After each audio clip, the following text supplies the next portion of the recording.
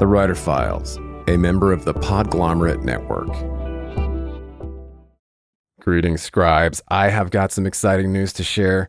The Writer Files now has an exclusive Patreon community where subscribers will get exclusive access to uncut ad-free interviews, a writer's happy hour, bonus breakdowns, and content from productivity and publishing experts each month. In the meantime, just head over to patreon.com/thewriterfiles. It's free to join Patreon to get a preview, and you can upgrade anytime. That's patreon.com/thewriterfiles. Help us start something special. Rainmaker FM.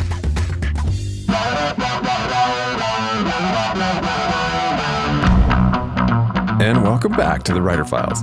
I am still your host, Kelton Reed, here to take you on yet another tour of the habits, habitats, and brains of renowned writers to learn their secrets. In part 2 of this file, the business and culture journalist and best-selling author of the recent book, The Revenge of Analog, David Sachs, returned to talk about the writing life, the importance of real things in a digital world, and the revenge of paper. David's a freelance writer whose work has appeared in Bloomberg Businessweek, The New York Times, The New Yorker Online, and other publications. The author's first book, Save the Deli, was an LA Times bestseller and won the James Beard Award for Writing and Literature. His latest, The Revenge of Analog, Real Things and Why They Matter, looks at the resurgence of analog goods and ideas during a time when we assumed digital would conquer all. It was longlisted for the 2017 Andrew Carnegie Medal for Excellence. Kevin Kelly, founding editor of Wired magazine and author of The Inevitable, said of the book, "The better digital gets, the more important analog becomes." Sachs's reporting is eye-opening and mind-changing. In part 2 of this file, David and I discuss why you should work regular hours and the author's Cinderella clause, the significance of unplugging for writers, how to record your audiobook in the same studio as Drake, and why the reward is the work for sustaining your writing. I should mention that this is the last episode of the year for us due to the impending holiday break, but I will return with more great interviews for you in 2017. Thanks for listening. If you're a fan of the Writer Files, please click subscribe to automatically see new interviews as soon as they're published. And if you missed the first half of this show, you can find it in the archives on iTunes, on writerfiles.fm, and in the show notes. Just a quick reminder that the Writer Files is brought to you by StudioPress, the industry standard for premium WordPress themes and plugins. Built on the Genesis framework, StudioPress delivers state-of-the-art SEO tools, beautiful and fully responsive designs, airtight security, instant updates, and much more. If you're ready to take your WordPress site to the next level, see for yourself why over 194,000 website owners trust StudioPress. Go to rainmaker.fm/StudioPress now. That's rainmaker.fm/StudioPress. Well, it sounds like you're a writer who kind of leans into procrastination. You like to take breaks and kind of let your brain do some of that work in the background. Do you have any other kind of best practices for beating the dreaded procrastination? Oh God, I'm the last person to ask about that. Have children and pay for daycare, I think is one. And I think the other thing is, for me, what's worked is like keeping, let's say regular business hours. And I think that's always been something like for me in university, I instituted what I called my Cinderella clause. Like I would never work on something past midnight. I try to work as close to a sort of 9 to 5 writer version being like 10 to 4 with a 2-hour lunch day. And that's because, that's what my wife works at her job. And I don't want to, have to be up late at night doing stuff unless I have to. I don't want to build my life around that. But I have friends who are wonderful writers and also, have families, and they have to work at like middle of the night, or they have to work at, they have to go to, everybody has their own thing. But I do find it's, if something isn't working, then try to find what that routine is, try to find what's comfortable for you, and then, adapt that and change it. And don't be afraid that if you're traveling somewhere, you can't do it, like you can't adapt it. I've written things in coffee shops, even though that's not my preference. I've written great stuff on airplanes. Yeah. There's nothing else to do. And I'm too cheap to pay for the Wi-Fi, but there's something great about sitting on an airplane. It's just like you literally can't even move once you've opened that laptop in that economy seat. You're just like tick, tick, tick, tick, tick, tick, tick. This is it. This will occupy me for the next hour. Yeah. All right. So how does David Sachs unwind at the end of a long writing day? Oh, yes, with my snifter report. You know what? I mean, one thing that's been wonderful about this book is, due to research and the ability to claim certain items for research under Canadian tax codes, I vastly increased my record collection, and I do think there's like just something so great about stepping away from that screen and listening to, putting on a record and sitting on the couch or the easy chair, and just listening to that music and not having to like do anything with my eyes or my fingers.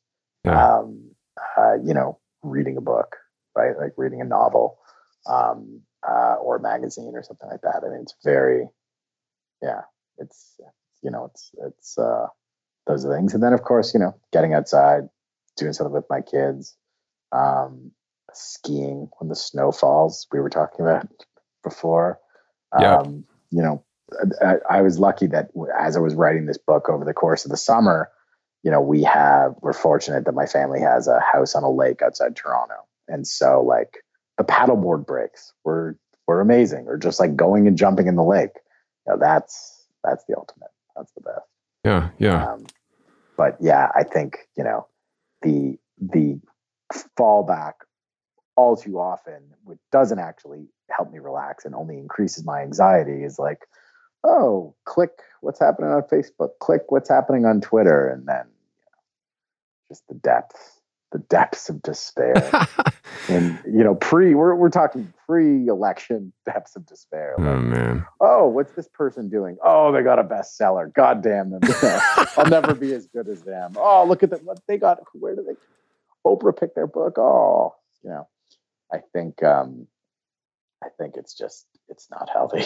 It's not healthy at all. Yeah, no, it can't be. And we all are probably guilty of it in this era. But yeah, like you said, those maybe it makes us more human to kind of have everything, that prosthetic brain that we all share now is there, and then to be able to just turn it off and go outside. Yeah. I think that's the healthiest thing, because again, in those spaces, in those times when you're outdoors, even if you're walking to the store to go get milk and whatever, I mean, that's that mental space you need in order for the idea to come to you, whether that's the thing that's going to help your paragraph kind of go the place you want it, or reshape the book, or even the crumb of the idea that could lead to the next project that for sure takes you to the next book. And just a quick aside to revisit the exclusive Writer Files Patreon community, where subscribers get access to uncut ad-free interviews, a writer's happy hour, bonus breakdowns, and a lot more. I know that for serious writers, it can be more distracting than ever to cut through the noise, stay productive, and home in on what's happening in the publishing industry. Over 8 years, we've provided a looking glass into the habits of professional writers and publishing industry insiders. And as your humble host, I've decided to launch a membership-based Patreon for serious scribes to cut through the noise, swap tips and tricks, and hang out with like-minded peers. Just head over to patreon.com/thewriterfiles for bonus writing resources, monthly episode breakdowns, writer's happy hour, a community of your peers, ad-free episodes, and more. It's free to join, to get a preview, and you can upgrade anytime. That's patreon.com/thewriterfiles. Help us start something cool and special. Keep calm and write on. Yeah. And that's that creative process. It's like, you're putting all that information in there. Your brain is doing a lot of that work for you in the background. And I think, being able to unplug allows your brain to work more efficiently for you, to give you those. It needs the space to think, right? You can't just click your way to the next idea. And I do find that there are moments when I am, in desperation doing that. Right. It never, it never gives me what I want, because, again, it's just, you're just looking at what other people have done, and that there's no space. It's occupying all that space in your brain. Yeah. The screen. I'm talking about the internet. Yeah, Those yeah. listeners who just tuned in, which I think is impossible on a podcast. We're talking about the internet. If you're just tuning in, I'm here with David Sachs. If you're just tuning in, you have some sort of technical problem with your phone, and you need to take it back to the store. You can easily rewind with your finger. This is not an analog broadcast, so you're in luck. Well, I'd love to keep talking to you. I don't know what your time looks like, or if you have a time constraint, but I've got a few more questions. You tell me if you want to keep going. Yeah. No, I have nothing but leftover Indian food waiting. As soon as I hear your stomach grumble over there, we'll shut it down. So this, not talking about writing, but I had the fortune, both with this book and the last book, to do the audiobook and actually be the one to be able to record it. Oh, that's great. And so you're in like a sealed soundproof studio, different than a radio station. Yeah. This was actually the same recording booth that like Drake recorded the vocals of his previous album on. Of course. So obviously my entourage was 10 deep. But what's amazing is, as it gets towards like 11:30, you hear every grumble of your stomach being picked up in that soundproof booth. Yeah. And you have to constantly go back and do lines because there's like a stomach grumbling, and then it's like, all right, let's just break for lunch. And then afterward, your stomach's digesting what that was. So there's like by the last day, I was like, okay, I'm going to eat this. I'm going to have a snack at this time. Like I'm going to have this food. It was this, every medium has its strange constraints. But it was such a funny process. Yeah, that's cool. So dictated by hunger and what I ate and how much. And I'll have to listen for that more carefully. It was all edited. I mean, that was that's why it takes 20 something hours to record a 10-hour audiobook. That's wild. It's just stomach grumbles. So was it over a few days then, or just? Yeah, it was over the course of a week. So a week, like okay. 4.5 days of recording. Wow. And it's pretty intense. I mean, it's intense, first of all, to read your book out loud. To just one guy in a booth kind of nodding or... Well, this time there was a producer over Skype from New York, and then the audio engineer, who actually it was the same guy who did my last book, who was in the booth, who was cool. manning the mixing board. Yeah. And they're in the headphones, and they're like, oh, go that one again, go back from, and last week I did read that again because you mispronounced did or whatever. But it's such a strange process, and yet one that I love. If I could do something else, I would happily be like an audiobook narrator. So listen up, Audible.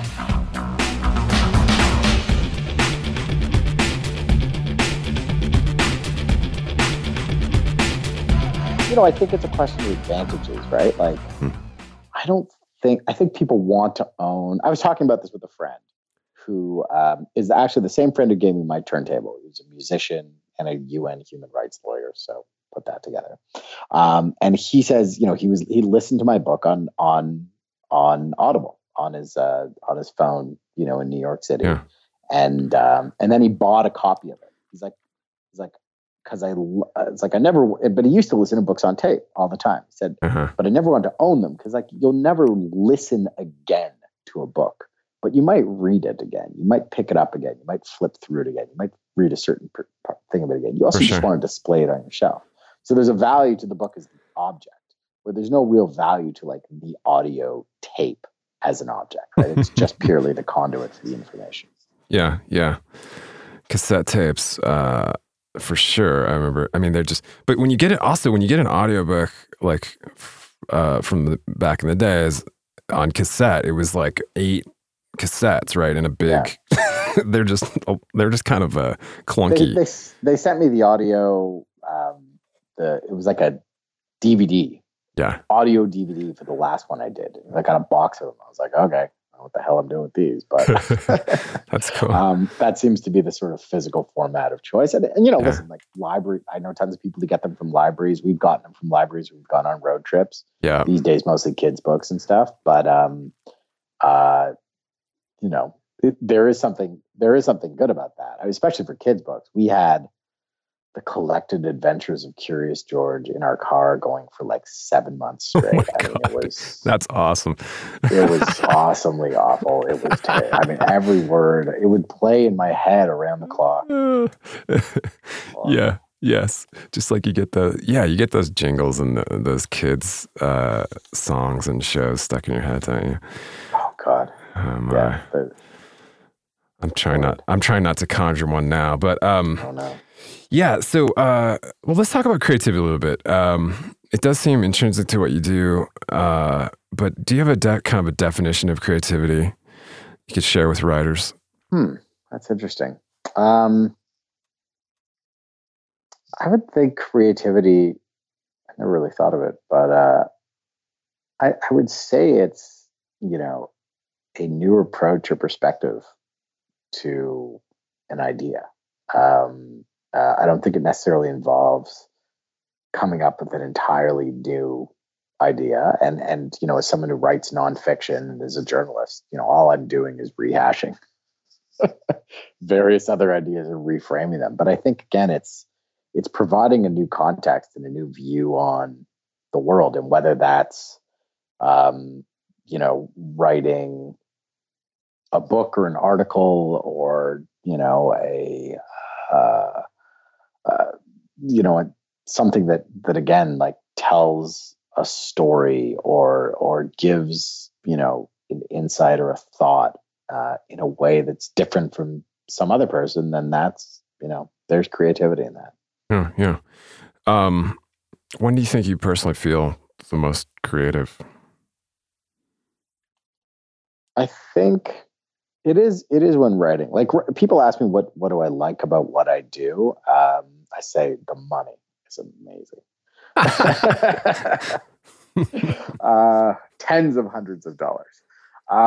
But usually the part of it that I really love is actually the interviewing and being able to have conversations with people, especially in person, especially getting to travel places where you normally wouldn't get to go, like, going and touring an abandoned film factory in some random corner of Italy with two guys who are resurrecting him. And that's the part that I'm going to take with me. Yeah.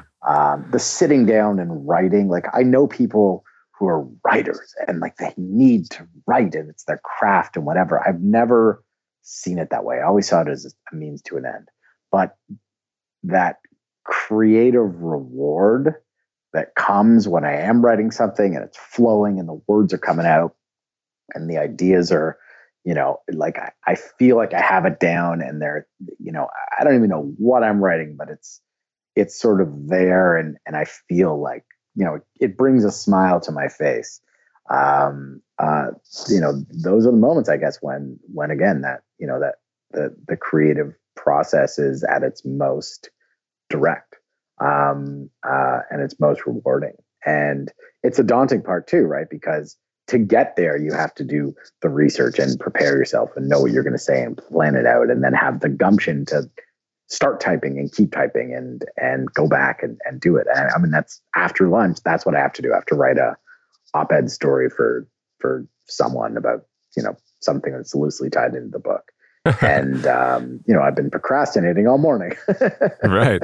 On social media, like an idiot. And, like paying my credit card bills, willingly. And,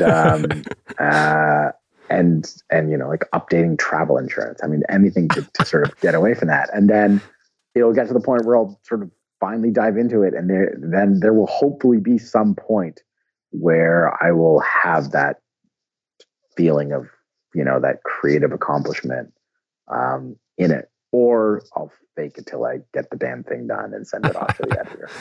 Yeah. All good stuff. All right. So in your estimation, what do you think makes a writer great?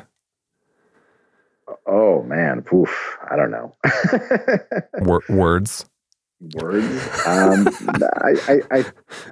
would say it's sparking that same feeling that I just talked about in the person who's reading it. Right. Yeah. And the great ones are the ones who are able to do it over and over again.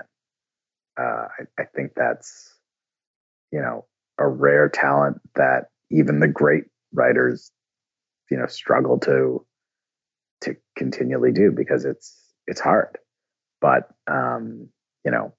when you think about like Robert Caro and, the 4 books he's written, I mean, it's all there, right? And the amount of work and research and decades that go into crafting each of those things. I mean, that is, someone who is a great writer, and you read that and it sticks with you forever. And yet there's some other writer who, can write a great hot take on some website, or wherever, and it's hits at the moment, and it might be forgotten in a day, but in that moment it's also that they capture what your thought is. You get it at that moment. For sure. I think that's great too.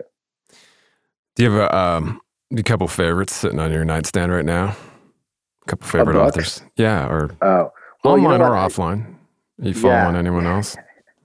There's a couple of great things that I've read recently. Virginia Heffernan wrote a really interesting book earlier this year called Magic and Loss, which is kind of approaches, from a cultural critical perspective, the internet and the feeling we get from it and the sort of reward that it gets from it. It comes out of her writing it. New York Times Magazine, other places. And that's just like, again, like someone who's a beautiful writer, writing on a subject that's very similar to the one that I was writing on, but of a different perspective. Another person that I think, from a more journalist and sort of research perspective, but also really excellent that I came across, that I read for this book, is Nicholas Carr, who's another writer on technology. This is an area that I was ever really reading on prior to this. And again, really sort of, knows how to build an argument and put it through in a very journalistic way, like not as, cerebral and emotional as Heffernan is.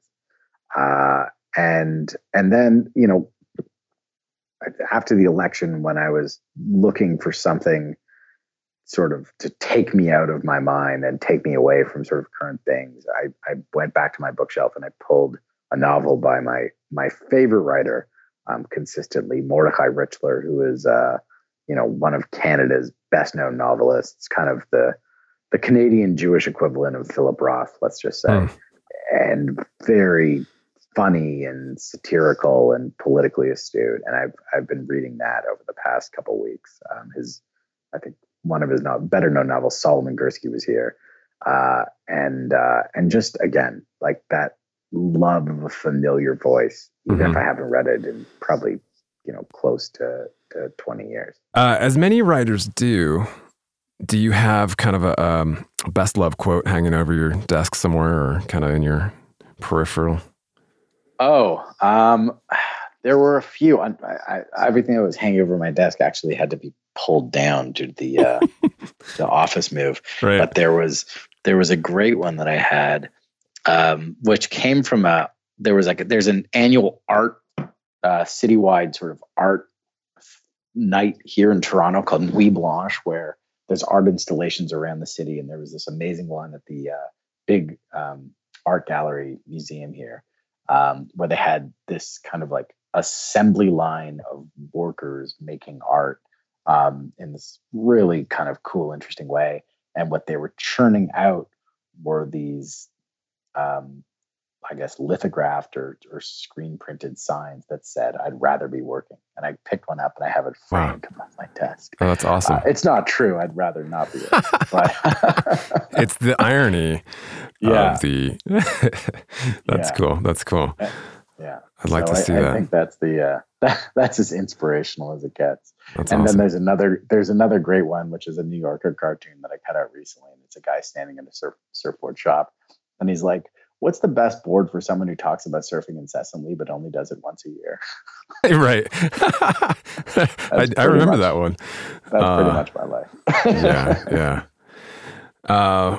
Well, I think we can kind of start to wrap up here. I mean, the book, The Revenge of Analog, Real Things and Why They Matter. has a lot to say about, I think, things that are important to writers. I think, well, in part, the revenge of print, the revenge of paper, and especially the revenge of retail, where we talk about kind of the resurgence of, these kind of independent bookstores. And I'll link to that article you did for the New Yorker, which was so great. But I do think that writers and listeners of the show should seek out the book for those tidbits and all of the other great stuff that's in there. I mean, you're talking about how print really could be represented as the truly disruptive tech, and there's so many great thoughts in there. I just think that are valuable, probably to everybody, but especially to some of the people who actually write those words. There's two thoughts I want to add to that. One is, I think it's, to continue to be a writer and like to continue to do it it's tough, especially in this day and age, right? It's the returns financially are decreasing as things go online more and more, and print, slows in most sort of mass market areas. There's just less money, right? It's, the web, writing for online, writing for digital things will just pay consistently less. That's the economics of it. Yeah. And so, why do this? Like, why keep writing books is, the exploration of the idea and whatever. But I think there is, when you get that first printed book in your hand, that box arrives at your house, you open up and it's there. Like there is something, foolishly wonderful and worth it about that. And when you see it, when you finally see it in a bookstore for sale somewhere, it's the same thing. But I will say the opposite, which is like, I have this horrible, stupid habit and terrible luck of going to bookstores and looking for the book and it not being there, or being like buried on a bottom shelf. Oh, God. And my low point was last week. I was in Brooklyn and I was with my family and we were visiting friends. And I went to Book Court, which is like one of the better known independent bookstores in Brooklyn. And I was buying a gift for a friend, and my daughter was, there with her friend playing in the kids area. And like, I was like, look for the book. I couldn't find it. And I was like, I hate to ask this, but I had a book come out recently. The Revenge of Analog came out like 2 weeks ago. Do you have any copies? If you want me to sign, they're like, click, click, click, click. It's senior here, the catalog, but we don't have any copies. I don't think there's any on order. And then, of course, I turn around and my daughter is crushing up rice cakes and throwing them on the ground on the floor. So I literally have to go from this point to like asking for a broom. Oh, no. And sweeping up the bookstore like some horrible, Dickens-like moment. I mean, it was just, it's those creamy highs and the awful lows. I'm fast and furious in this business. Take the joy and pleasure where it comes. Oh man, that's so amazing. Fleeting. Well, that's a good one. You can probably take to future readings and future writers and readers alike. Do you have any advice for your fellow scribes to just kind of keep going? Don't go to a bookstore and ask if they have copies of your book. That's it. That's Don't the lesson. give your child rice cakes in a bookstore. Absolutely not. No, I mean, I think, not anyone who goes into this with, dreams of fame and fortune are in it for the wrong reason. The reward is the work, right? It's the ability to express your ideas in whatever format that is, whether you write kids' books or, technical manuals or coffee table books or whatever. Like that's the ability to do it is the reward that comes from that. And as long as you're able to sustain yourself while doing that, then that's where you have to find the joy, right? It's the ability to say, I have an idea and I'm going to express it, and that is out there in the world. And that's, that has to be enough, because, even the best selling authors, there's no guarantee of how it does the next time around. And it's that pursuit of the idea that has to be the driver. Love it. Lock, Stock, and Barrel with author David Sachs. Thanks so much for coming on the show. Where can your fellows connect with you out there, find your writing, find your books, etc.? The books are sold wherever I would say books are sold. I mean, you could, ask your local independent bookstore because those places are important to support for maintaining a community of writers.